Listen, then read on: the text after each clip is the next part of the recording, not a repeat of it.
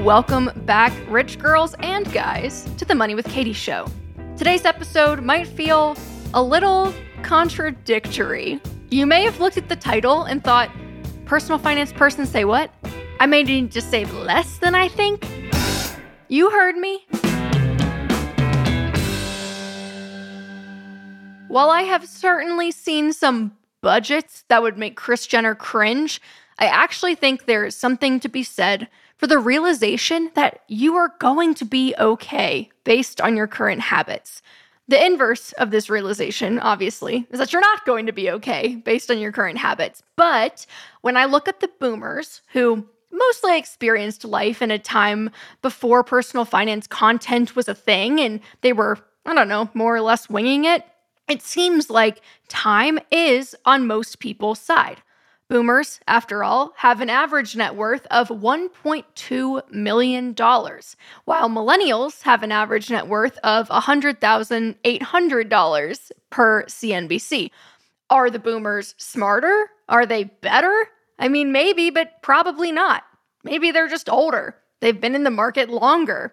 And while they certainly didn't have the student loans or the home prices that we're facing today, they did have a few gnarly bear markets that would have had their money more or less earning nothing for not insignificant amounts of time. And investing for the boomers looked really different than it looks for us, the millennials. In the 1980s, when the boomers were in their 20s and likely starting to invest, investing required actually having a broker, paying for trades, and index funds were really just starting to take off in popularity. It was not as easy as opening up your pocket computer and dumping some money into a robo-advisor who would do it all for you for practically nothing. In fact, I will make an even crazier claim. As long as you are happy to generate income for the majority of your life, you are almost definitely going to be okay. This is where the FIRE movement is slamming a million doors and sounding a litany of smoke alarms. Well, what if you don't want to generate income for the majority of your life? And look, when taken to extremes, I get it. Nobody wants to work 60-hour weeks forever. Hell, I don't even think I want to work a 40-hour week forever. But working to generate some income, that honestly doesn't sound too bad. It actually kind of sounds nice. And that's the crux of this episode. You may not find yourself soaring into the sunset with Bill Gates and matching private planes, but most people are going to be mostly okay. Of course, I want you to be more than okay. I want you to be spectacularly wealthy beyond your wildest dreams. And that's why Money with Katie exists, to create more financially free young millionaires. But for some people, that creates a lot of pressure and burns them out. And when I show you that you'll likely only, I'm doing air quotes, only have the inflation-adjusted equivalent of $1.3 million in retirement, even if you contribute the maximum to your 401k for every single year for 25 years, people get upset. They say, what? You mean I can only spend $52,000 a year in retirement, even if I'm contributing the maximum? It's like watching someone come to the realization that though they never had any real plans to make it happen, they're not gonna end up filthy stinking rich by contributing to one investment account for the better part of 3 decades. But let me ask you this, is that so bad? Is that really the worst case scenario? You only have $1 million? Think of it this way. If you're working for 25 years and contributing the inflation-adjusted equivalent of $20,500 each year to that account, you're putting in $512,500. You'll end up conservatively with $1.3 million. You doubled your money. You more than doubled your money. What if you worked for a couple more years to support yourself and you just let that money ride? The compounding magic starts to take off around year 35. That's because between years 25 and 35, you turned $1.3 million into $2.6 million by doing nothing. That assumes a real rate of return of 7%.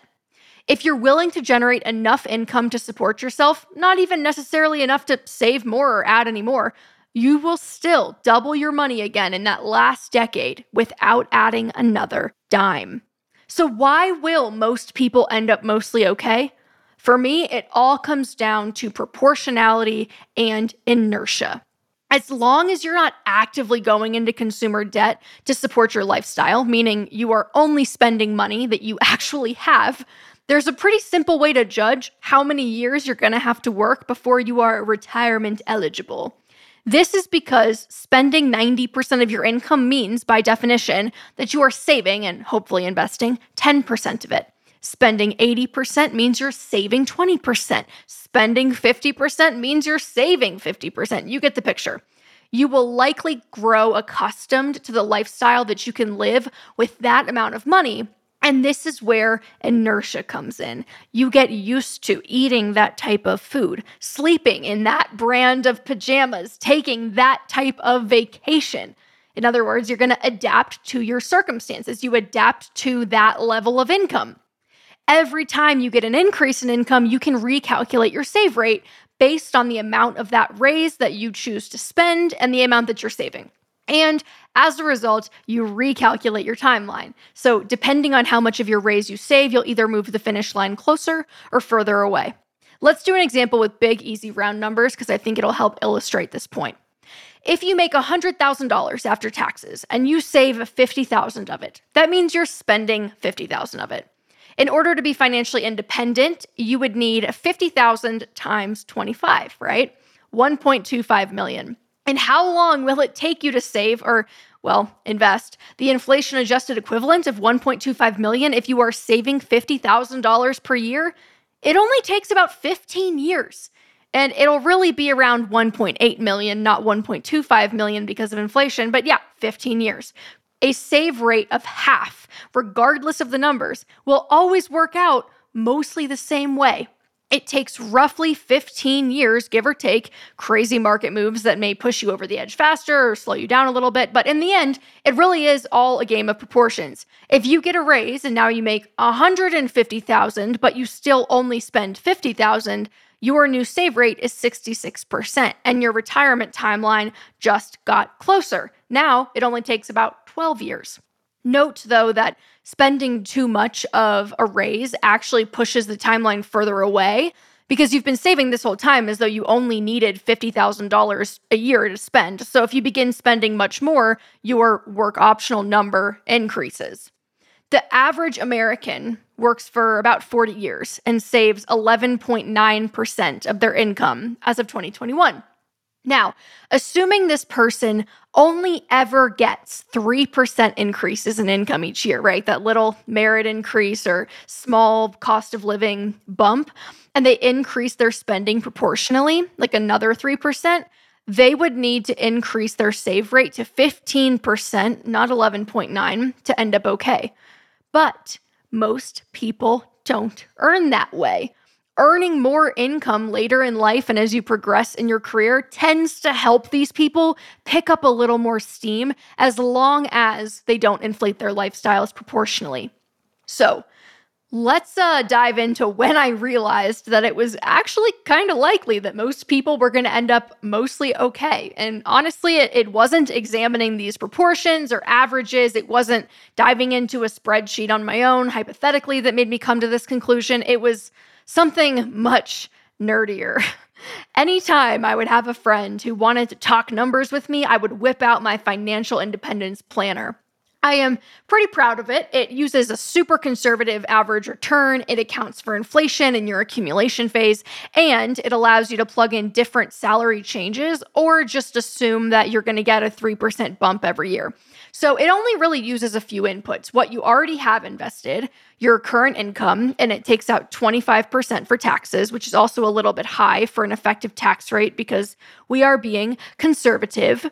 Your expected returns after accounting for inflation. It's usually a real return of around 5% in the planner because, again, I like keeping it conservative. I don't want to overshoot and then be sad later when things don't play out the way I thought they were going to. And then your current spending, which I always tell people, pad it a little bit. You want to be safe. And then that spending is baked in to increase by 3% per year for inflation. So the first time I really noticed that someone's outcome was going to be much better than I thought was when I was running the numbers for a friend who has gotten a little bit behind, but she makes great money. She just hadn't really saved much of it yet. And I was expecting to be the bearer of bad news to her. I thought, Oh my God, she's not going to be able to retire until she's 75. I'm really afraid to plug in these numbers with her, but we did it. And something amazing happened. Because of her high income and her relatively reasonable spending, certainly not frugal, but definitely not paycheck to paycheck, retirement was only about 15 years away, which was well before she turned 75. I thought, that's a pleasant surprise. And then another time, I was helping a friend who got a bit of a late start. She hadn't really been earning money for a few years. She had kind of bounced from job to job, and money just wasn't really a priority for her. So after I badgered her to sit down with me and do this exercise, she agreed, and she didn't have much saved yet, but she had recently found steady employment that she liked. And here's the key part. Even though her income was average, her save rate was amazing. 30%. And we plugged in her numbers, bada bing, bada boom. She'd be work optional in 20 years. Again, a total surprise. So why did my friend's outcomes keep surprising me? Well, the simple answer is probably that in my world of FI rhetoric and high incomes and high save rates and, short working lives, they're the norm. So when I plug in my family's numbers, we will be work optional with our FI number of 2.4 million by the time we're 30 if things go as planned, because we are psychopaths and we have made a number of really ridiculous decisions to put ourselves in that position. It's not average by any means, but it was really important to us. But the reality that I was beginning to learn after I sat down with these friends and were, working on their numbers with them is that you really can make relatively average decisions and, shocker, get average or maybe even above average results. Despite not spending their 20s or 30s in some cases, stockpiling a giant pile of Scrooge McDuck cash like I had, they had kids, they lived their lives, they spent a month in South America, they took 6 months off, they went back to school in another country, they're still going to be able to retire in less than 20 years. And it kind of got me thinking, man, it seems like maybe this extreme nature of the FI rhetoric is just that, extreme. Okay, that's it. I am packing my bags. I am booking the flight. This is your captain. And I am setting off for the adventure of a lifetime. We've been cleared for departure. But wait, what about my glorious plan of being 5 before 30? We'll be experiencing some turbulence. If only there were a nationally recognized wealth management advisor on the other side of this break to help me iron this out. At this time, I'm going to ask that you fasten your seatbelts. Take your business further with the smart and flexible American Express Business Gold Card.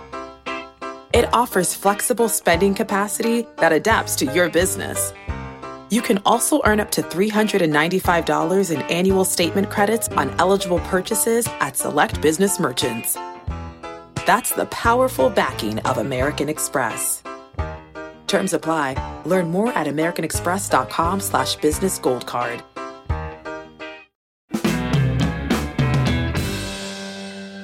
Well, wow, wouldn't you know it? There is a nationally recognized wealth management advisor that just walked in the door. Funny how that works. And this is really fantastic news because I wanted to talk to someone with a financial planning background who could speak to both the chances of running out of money in retirement as well as the well-being side of things.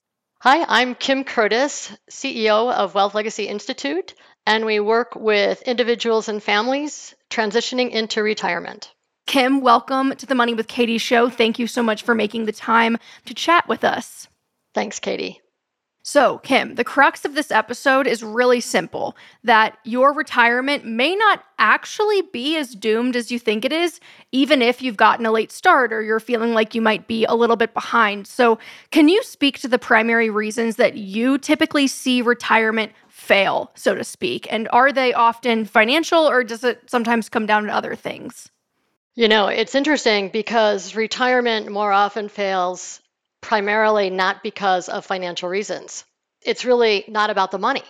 So when we think about observing people progressing from saving for retirement to then living in retirement, I think what often comes up is that they kind of miss some pieces in between and ultimately wonder what the big question is, what's next?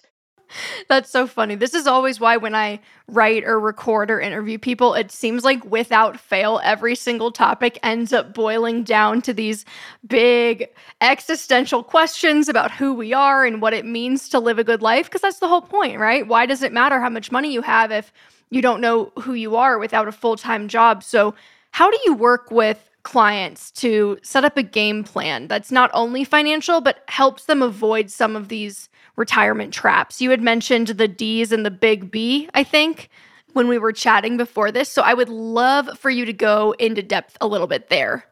Yeah, after the novelty wears off, after a couple of months, you may find you have no reason to possibly get up in the morning. Without vital engagement, what we've discovered is that many people experience the dreadful D's, Katie, that you and I mentioned earlier. And one of them is depression, discovering that it's not as originally envisioned as you had hoped, and you feel let down and discouraged. Another is divorce. You're home or with each other more often, and you recognize that this isn't really the person that you want to be. And a lot of people may have felt that during the pandemic, is discovering their relationship and how it fits in. There's another one that's dependence. Sometimes couples rely on one or the other to find social engagement or to have community and who their friends are, and they may not have their own friends. And then I think the one that you probably appreciated just because it stands out so much is the drunkenness. You think about social circles and activities sometimes combined with boredom can cause excess alcohol consumption. So that big B is boredom. Unless you really know what's important to you and you have hobbies that allow for social engagement, it's really easy to fall into that big B. And that's really where you see a lot of failure when it comes to achieving financial independence and the word retirement. I have so many flashbacks right now to any long break I've ever had from school or work where you have like a couple weeks off. That doesn't happen often, but when it does and you're like, man, the time that I start boozing is creeping further and further up in the day as I realize that I'm just kind of sitting around doing nothing. So I've seen very, very small bouts of that myself. So I want to talk about the hierarchy of financial independence. And I'm picturing this very Maslow hierarchy of needs pyramid here, but can you walk us through how you think about the multi-layered needs of someone who is choosing to walk away from traditional employment beyond the money side of things? Or maybe the money side of things is the basis of the pyramid. Yes. I love the pyramid example because it really outlines how financial planning fits into everything that we're trying to achieve with financial independence. So it always starts at the bottom of that pyramid with money. And then as you work your way up, you have goals, financial goals, and then you have life, and then you have impact. So money, goals, life, impact. On the bottom, the money piece, that's your savings and budgeting. That's your cash flow management. That's your tax minimization, asset class, portfolio design.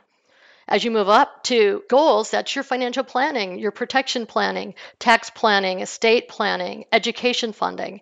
And then when you move up to life, that's really taking those two things, money and financial planning, and merging those together to create peace of mind. And when you have peace of mind, you have harmony and your life is in balance and you feel good about where you're going and you have direction and you have no stress and worry. When you have no stress and worry, it's easy to get to the top, the pinnacle of that pyramid, and that's where you have impact. And your life is extraordinary and it provides meaning to others. And what that is involves community and family and so forth. So you can have all the money in the world and have a failed retirement, and that's because this, as you said, that hierarchy of needs with Maslow, well, it's true with money too, that you need to make sure you work your way through that pyramid so that you're in alignment with your life and you have harmony and you feel great about things. I love that. I love that impact's at the top. And it's funny because I think sometimes when we talk about this side of retirement, that's like, hey, yeah, you could have plenty of money and, spend all your working life worried about not having as much money as you're going to need. But at the end of the day, you're really not going to have the retirement you want to have if those other non-financial needs aren't being met. But I do want to highlight the money is important. Like we're acknowledging in this pyramid, the first two layers are all financial. for me, listening to you describe that reinforces this sense that there is no true security without financial security. This is something that is really, really worth focusing on and not losing sight of. So I always kind of want to strike that counterbalance when we talk about this stuff where I'm saying, hey, you may not need as much as you think you do, but make no mistake, this is a very important part of the equation and it is worth your attention. I totally, absolutely agree that you have to have money as your foundation, but it's if your inner needs are not satisfied, that's the key. If your inner needs are not satisfied, no amount of money will be enough. Beautiful. Thank you for that. Kim, thank you for being here today. You're welcome. Thanks, Katie. It was a pleasure. So there you have it. Maybe the fear we have around retirement is justified, but it might be a little bit misdirected. It is very possible that these questions have been largely ignored in your own reflections about the future. And do you remember in the beginning of the show when I was talking earlier about the disappointed millionaire, the 401k millionaire who was bummed that she was only going to have $1.3 million? She was only going to be able to spend $52,000 per year. When I did that calculation, I used her real income of $60,000. And $52,000 is about 86% of $60,000.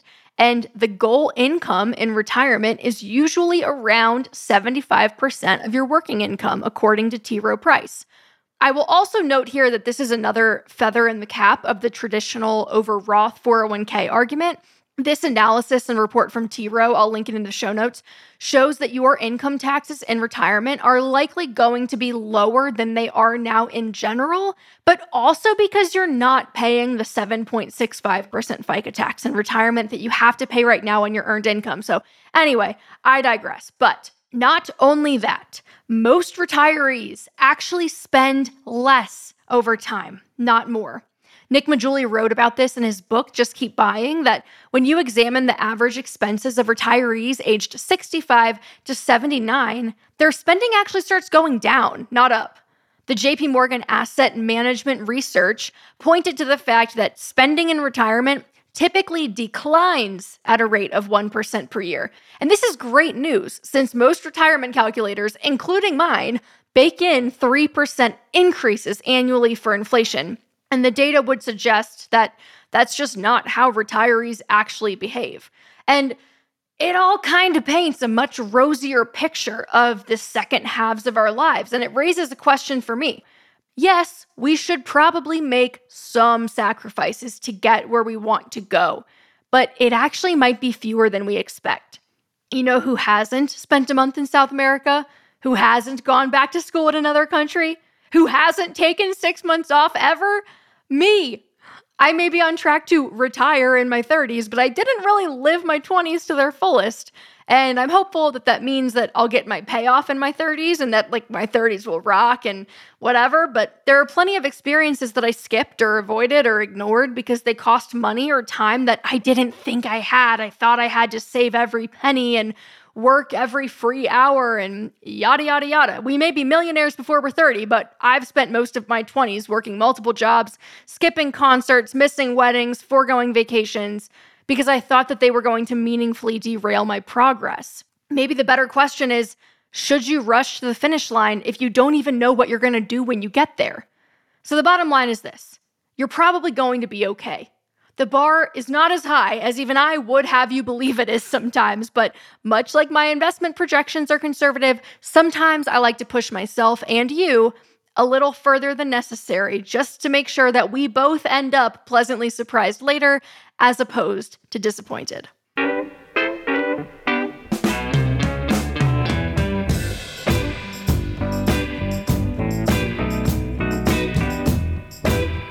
All right, thanks for listening. That is all for this week. I will see you next week, same time, same place on The Money with Katie show. Our show is a production of Morning Brew and is produced by Nick Torres and me. Alan Haberchak is the director of audio at Morning Brew, and Sarah Singer is our VP of multimedia. Sam Cat is our executive chaos agent who knocks my phone off the table and gets the zoomies while we record, and Beandog is our chief of woof who lets us know when the UPS man comes to the door while we are recording.